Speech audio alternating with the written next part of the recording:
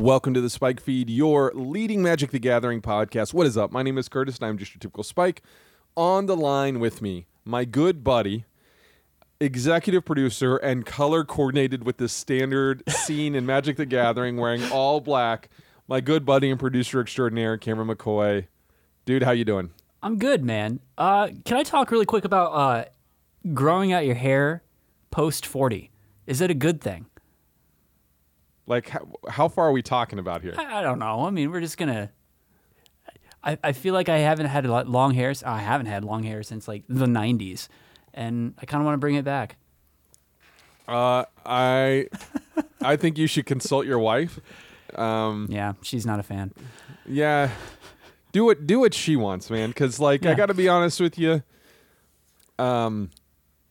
That's gonna be your key to success there. Like, if she's unhappy with your look, then the world you're is. probably yeah. And I mean, your wife seems like maybe willing to keep things not sugar coated for you. That's true. And I appreciate that about her. Dude, so pretty abbreviated show. There's not a lot in the way of news. There is a lot of Standard to talk about. I'm sure, like me, you're kind of holding off on Explorer and Pioneer till we get kind of into the doldrums of this set. But right now, it's just super fresh. There's a lot to talk about. Last week, we had done a little bit of limited touch base with Standard. Now you're kind of all in on Standard. What's been your experience? Yeah. So far, I mean, I think it's just because it's fresh and it's new. I have been enjoying my time with Standard, but I feel like there's some work to be had with Standard. Liliana, not unplayable, totally like there's ways to deal with her, but it's just everywhere where, I mean, it's like one of the best things you can be doing. I guess my summation from last week was like, she seems okay. I think she's still okay, but it's like you have to be playing her, and she's in certain contexts and matchups, she's incredible, like as she should be, right? So there's that.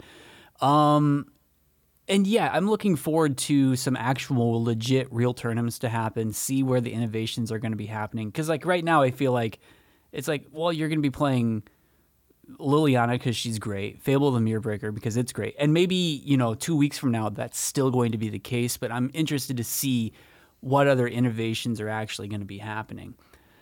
So this week I have been playing quite a bit of Standard. I am out of like all my wild cards, so there's certain things that I'm just not able to get enough of, specifically the Raven Man. And some of the newer lands. I'm just kind of slowly trying to build my gold in order to buy more packs, in order to, buy more wild cards. So right now, the best option I have is actually this weird Mardu build, a Mardu mid-range build that I have, which is running Obnixilis, Liliana, Fable the Mirror Breaker. It's essentially the black-red version. The only difference is that I'm running the white splash to add like a single wedding announcement, which is just trash and I need to get rid of it. But then I'm able to put things like Wandering Emperor in and Archangel of Wrath, and then some really good just removal spells that I think are pretty good with a splash of white. So Wandering Emperor, still I think one of the better things you can be doing.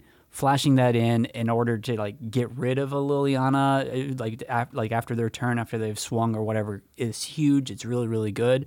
And then, dude, Archangel of Wrath. I know we reviewed this card. I love this card. Like, I think just being able to, because it happens all the time, especially with Fable and Mirror Breaker, and being able to have treasure tokens. You can activate the 2 kickers very easily, deal 4 damage to the face or just to a random creature. It's a really, really, really good card. I love this, and this is the type of card that I want to build decks around because I think it's just so interesting, good, unique, and it's totally like what I want to be doing with a mono white card, I guess. So yeah, that's essentially what I've been doing. I'm trying to get to the black-red deck because I think black-red is the best way to be where you should be going right now. But in the meantime, splashing white, the mana base is okay. It's not perfect, but there's enough that I can do where You're missing I don't a feel tri-land. Right? I'm missing like, the that's tri-land. big... Yeah. Like, I mean, Jund, Esper, Grixis. Like, I mean, those decks are going to be just better because you have the tri-lands. Yeah, to your point, the big blank spot for me is the Jund deck. I'm seeing that it's putting up results. I have yet to play against it. I don't know why that is, but I still haven't. And then I hey, let's see where we're at in terms of wild cards on that one. And I was miles away. So that's going to be one. That's going to be an aspirational build for me. Whereas I'm pretty well set on. I have all the Esper stuff. Black red, I'm pretty sure I'm good on. I'm trying the black white deck right now because I have all those cards. Dude, I'm kind of like level 5-6 concerned about standard right now. Mm-hmm. Okay. It kind of feels like there's a very clear delineation between what you should and shouldn't be doing. Mm-hmm. And like I alluded to, like at the beginning of the show, black as a color right now is just so much stronger than everything else that you kind of find yourself needing a rationale to play these other colors, right? It's really noticeable with Esper, like how little blue you're playing because blue is so weak right now. And, you know, I would argue that Fable of the Mirror Breaker might be the best card in Standard, but it's like the reason that you're in red. Everything else is kind of like at replacement level or maybe a little bit above. Like Blood Tithe Harvester has these kind of like random upside moments, but then there's also matchups where it's like, I mean, incredibly average, uninteresting, not great, right? I got to be honest with you, Corpse Appraiser is the one that, as this format has gone on, has impressed me more and more and is kind of the reason to be in Grixis versus Black-Red. The problem that you're going to run into is that third color really costs you a lot in terms of mana base. Even if there is a tri-land, if you don't have any kind of acceleration and, you know, this is a classic Magic problem. If you're a 3-color deck and you miss a land drop, like especially turn 3, turn 4, it can really affect the tone of that game, whereas 2-color decks tend to rebound from that kind of thing a little bit better. It's really notable to me that there is no control deck. And I don't know what the solution is, but it just seems like Black-Red is so equipped to deal with everything that and is just generating so much natural card advantage. Even something in that matchup that's bad, like the aforementioned Blood Tithe Harvester, you're still just generating so much like actual material that a control deck really doesn't have access to, right? And there's not a lot of really great over-the-top stuff. Now, what I'm willing to bet is down the line, that is going to be some kind of artifact deck once we get a set or two into this standard, because Karn kind of looks like trash right now. But if you read that card, it's like, this seems like it's going to have some kind of support as we move forward. But right now, I find myself quickly getting uninterested in this standard. Yeah. I really want to just not play mono black or black red. But if we've got our honest hats on, boy, does that feel like the right thing to do. Yeah.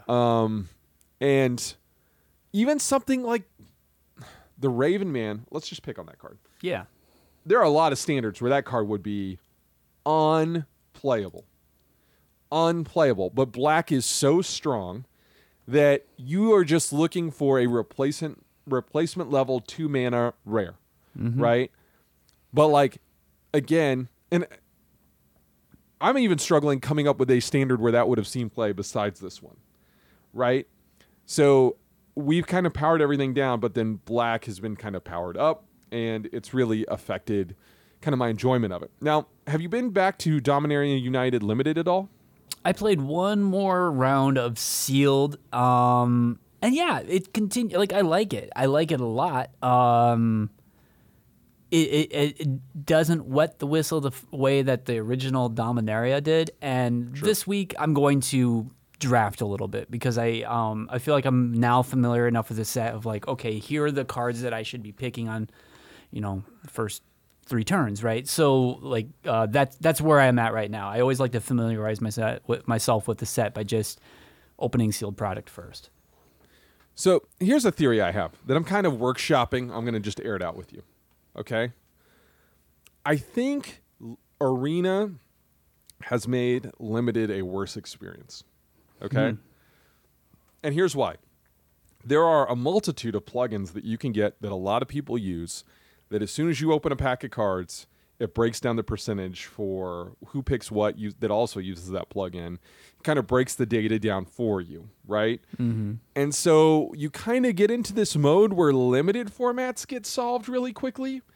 And for whatever reason, this green domain aggro deck has kind of been the, quote, solve.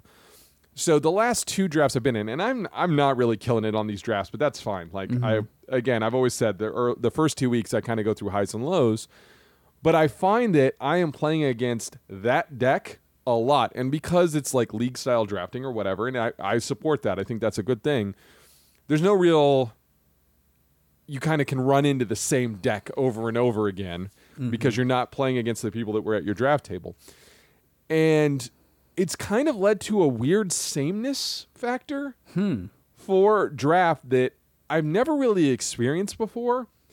But I watched a drafter on Twitch, and he was forcing domain aggro, which is like kind of a domain deck, but you use this like 2-mana Rootwalla. I can't remember these cards' names, but and then you kind of just cherry pick the dual lands and whatever certain domain cards. And then I watched another drafter force it, and then as a consequence, maybe coincidentally, small sample size, et cetera, I ran into like 3 or 4 decks that were doing that in a row, and it's kind of a bummer because I really want to dig it. I mean, I've drafted this set more than I've drafted any set in probably since Adventures of the Forgotten Realms. But I wanted it more, Cameron. I want to like it more, and it's probably a 7 out of 10. Like, it's not bad by any stretch of the imagination. It's a good set and a good limited set. But maybe I just need to go to the best of 3 drafts to really like get more of a full vibe of it. But I've been disappointed on that front. That's a bummer. Yeah, and apparently there are people who, at the higher level, so not where I'm at, that it's really common for people to draft a deck, and as soon as they're unhappy with it, they just instantaneously draft another one until they can get, because I guess there's no penalty for you to do that. And so you kind of end up with these people. Well, I mean, the penalty is the buy-in, right? But you still got the cards. Yeah. Anyway, so Can something we really to think about. Quick, just talk about these new mythic packs that are available on Arena. Sure. It's like 1,300. Yes. I need more research. Are you familiar with these at all? Yeah, that's something I know something about. Yeah. Okay, so like I'm just curious, is it like actually worthwhile to spend 1,300 gold on that versus 1,000 gold for the regular?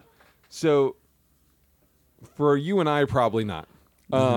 So what it is the rare slot is guaranteed to either be a mythic card, a rare wild card, or a mythic wild card. Okay? The reason is there are people that whenever they get to full sets of rare, so let's say you're like 3 or 4 drafts a day kind of person, the regular packs, basically you were just opening to hope to get a mythic. That all you would get is whatever it is, 30 gems, whenever you would reopen your rare, because you've already got a playset of everything, but you'd be forced to open them to try and get to the mythics.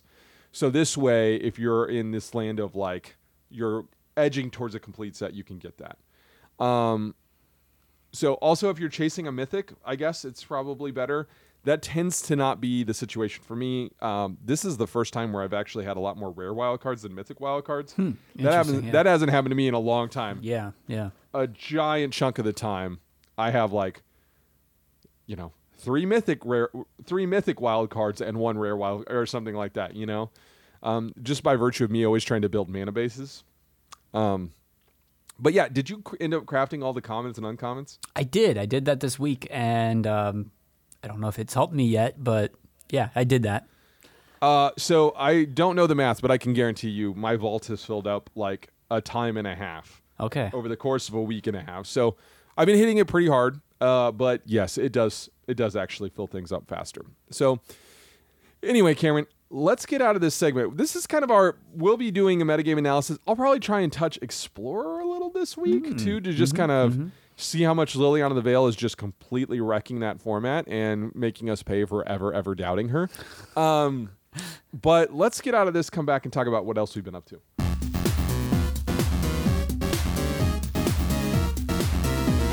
All right, Cameron. So every once in a while, you surprise me. And here it says you've been watching She-Hulk, which I've watched an episode. Okay. I keep meaning to go back, but it's one that my family's told me they're not interested. So I kind of just piecemeal it together when I have time. How many episodes? Is it 3 or 4 episodes? Are there now? 4 episodes in? I think. Yeah. So how's it coming for you on that? Good. And the reason I'm good, it's weird because like I sadly have not watched Moon Knight. I did not watch Miss Marvel. Yeah. But I'm going to get to those at some point. Did you watch Hawkeye? I did watch Hawkeye. I liked it. Yeah, it was good. But I have like this weird affinity for She-Hulk. For some reason, as a kid growing up, when I would pick up Fantastic Four, she was a member of the Fantastic Four at the time when she was a heavy hitter in replacement of the Thing. So like I have this like weird connection. I'm like, oh, I'm familiar with this character, and I like what she represents and what she is and all that. And yeah, so on that front, I really like the character. When you have an all digital character, no matter what, and like I know there was a lot of kerfuffle surrounding like digital artists, like how much time they have in order to create these characters, and things can be done correctly and done well, but when you're Marvel and you're just cranking out as much as they are now with a TV show schedule, things are going to start to fall through the cracks. And there are certain moments in especially that first episode where, I mean, it's, they spent their entire budget on this, where it's She-Hulk, the Hulk, and kind of him training her as far as like what it means to be a Hulk. But man, there's certain parts that just look like Shrek. And it's not bad, but like it does take me out of like these fun little stories. This feels like Marvel meets Ally McBeal as far as like a TV show. Like there's a little like the comedy works to a certain point, I think. But like this Obi-Wan, there's a lot of like these Disney properties where it's like I feel like these were originally supposed to be a movie, and they would have worked a lot better as a 2-hour movie rather than a 6 to 8 episode run, where sometimes they just stretch this stuff out. And it's like, man, this just get into the editing, give me a solid story. And that's, I think, where my biggest complaint is like, I like the character. I like where they're going with this. And, in terms of a comic book, I like the monthly, the procedural sort of thing. But within terms of like a visual product, I think at the end of the day, I still would rather have a movie. That's where I'm at. Yeah, and I like the first episode of She-Hulk, but I'm kind of that. How did I put this? The things that they're referencing within She-Hulk, like Ally McBeal, are just naturally not as much of a me thing as Hawkeye, which was kind of this more action comedy, like young old. I mean, there was a slight bit of like a Lethal Weapon vibe, like the original, the good one. But there's just that kind of stuff where they're going in different places with these properties, and you're going to have various levels of connection with that, and I'm fine with that. My high level thing is I thought Moon Knight was more interesting than good, but I really loved it for that. And there are things, if you were to watch Moon Knight, you'd be like, oh, that moment was really a very Curtis moment, right? Yeah. I mean, there's also more than one like very clear nod to the Brendan Fraser Mummy film, and I mean, I got to be honest with you, that movie is my kind of trash. Like I loved that movie. Yeah. But and then Miss Marvel, very strong beginning, and then it kind of tailed off, but it had some good moments. But again, people just kind of have this. If it's Marvel, it needs to be earth-shatteringly amazing, important, or it's terrible. And I think the internet just kind of leads to that. Everything is either amazing or awful, and nothing can ever be nuanced in between. Nothing can be Dominaria United, And She-Hulk feels very much that. Like it is kind of residing somewhere in the middle. That being said, my hopes are way too high for Andor. So then that's soon too. It looks really good. Yeah. It looks unlike anything else. Yeah, dude. And the more spy intrigue we can get with like the rebellion and that origin stuff, like just feed me all that, right? Like that's what I want, right?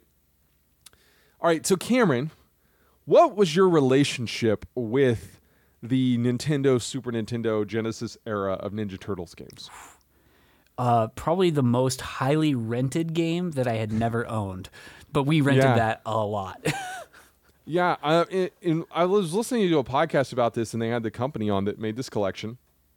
And the original Ninja Turtles is the highest-selling third-party NES game of all time, which blew my mind because it's a very esoteric, not what you would think kind of game. But the Cowabunga collection collects 2 arcade games, all 3 NES games, 2 Super Nintendo, 1 Genesis game, I think. So there's a lot of games here. And here's what I'm going to tell you.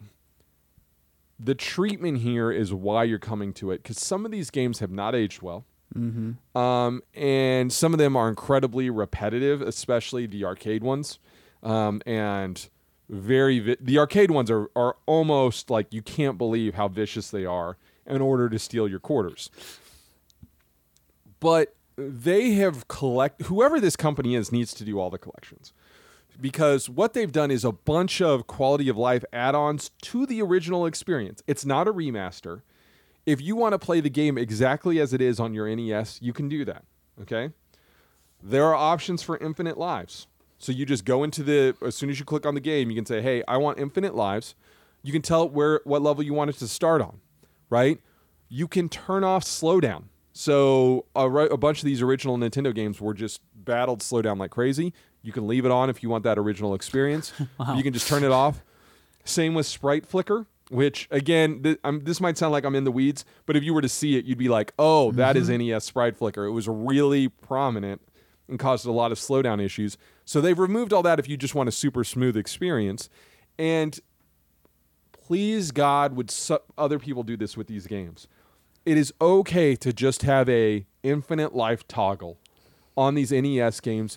They are, by modern context, so punishing and so memorization intensive. Like, there is nothing wrong with just giving someone infinite lives in the original Castlevania. That game is... I know some people out there are saying, well, I finished Elden Ring or I finished Dark Souls. Buddy? No. They also have a rewind feature in all these games. And they even have a watch feature, Cameron. So you can just go watch. You watch someone play through the game, and then at any point you can just pick up where they're playing and just play from wherever. So you can just get through a difficult part or whatever. So they have that element of it, and it really celebrates these games. Again, I have a strong affinity because, like you, I played a lot of these. The third Ninja Turtles on NES, Manhattan Project, I actually own still. It's back there, but I didn't know it was super rare. But for a while, that cart was like over $100. It's come down now that this is out, but that was like the only way to play it. You know? Yeah. But whenever you go through these, you kind of realize that the NES and Genesis and Super Nintendo games are actually, they're worse looking than the arcade games, but they're much better experiences. Because the arcade game is you are just whacking away at people. There's not a lot of different moves. There's not a new moveset. There's none of that. It just looks really good, right? Mm-hmm. I was playing it with my son on Infinite Lives, and he was like just to get to the arcade through the arcade mode, they actually have a mode where as soon as you hit somebody, they blow up. and it still took us like waves and waves and waves of dude. But they even have thousands of pages in this, like, you know, you can go back through and look at developer docs, sketches. They've pulled a bunch of the original magazine ads. So you can look at the actual game ads from game magazines of the era. Like, it is just a really cool celebration of these games in a way that you can kind of, in an old man way, sit and reflect and enjoy and get that nostalgia thing in a very real way. Like, this is the real ads, the real development, the real look of these things. They even have, and the original comic book covers. And so, like, you can just scroll through the old original comic book covers and stuff like that. So I was like hesitant, you know, because sometimes old collections, like I have the Contra collection, and it is like, hey, buddy, here's all those Contra games you like. And it's just, that's it. Just that, and yeah. Whereas they've done so much good work. And if nothing else, it's the baseline for how these old games should be re-released. So you can actually enjoy them. Yeah. Yeah. Dude, I'll tell you right now, with the original Ninja Turtles, which again is a very esoteric, weird, like it's a top-down platformer with where you drive a car and then get into different sewer levels. I just put it on watch mode, and I just had it kind of in the background while I was working in the office, and I would watch this guy play for a little bit and enjoyed the music. So it's essentially like an attract mode on an arcade machine. And anyway, it's on everything too, right? It's like on yeah. Okay. We got it on Switch because my son and I were probably going to play it whenever we're like traveling, and we'll just go sideways with the controllers and all that. Yeah. But it's on all the things. And I mean, Cameron, I know you're going to say the only way that you can play it is on a Steam Deck, and so you really need to buy a Steam Deck. Exactly. If I can get one, but yeah. Seems like an obvious solution. It does. Right? Yeah. But anyway, so it really blew me away. I've been playing that and Slay the Spire. Remember, 3 years ago, I was like, the Switch really needs to get it together. And now the Switch is like just destroying the other consoles in my estimation. So it's weird. It's like if you put games out, I'll be playing them. It's weird. Like that correlation. I wonder if it is actually a correlation. Yeah. Weird, right? Anyway, Cameron, if someone would like to talk to you about why you should always pick Donatello in every Ninja Turtles game, where could they find you? Please, Leonardo, and that's at Cameron_McCoy. And I am at Curtis Now. Our official show feed is at SpikeFeedMTG. We'll check you guys next week.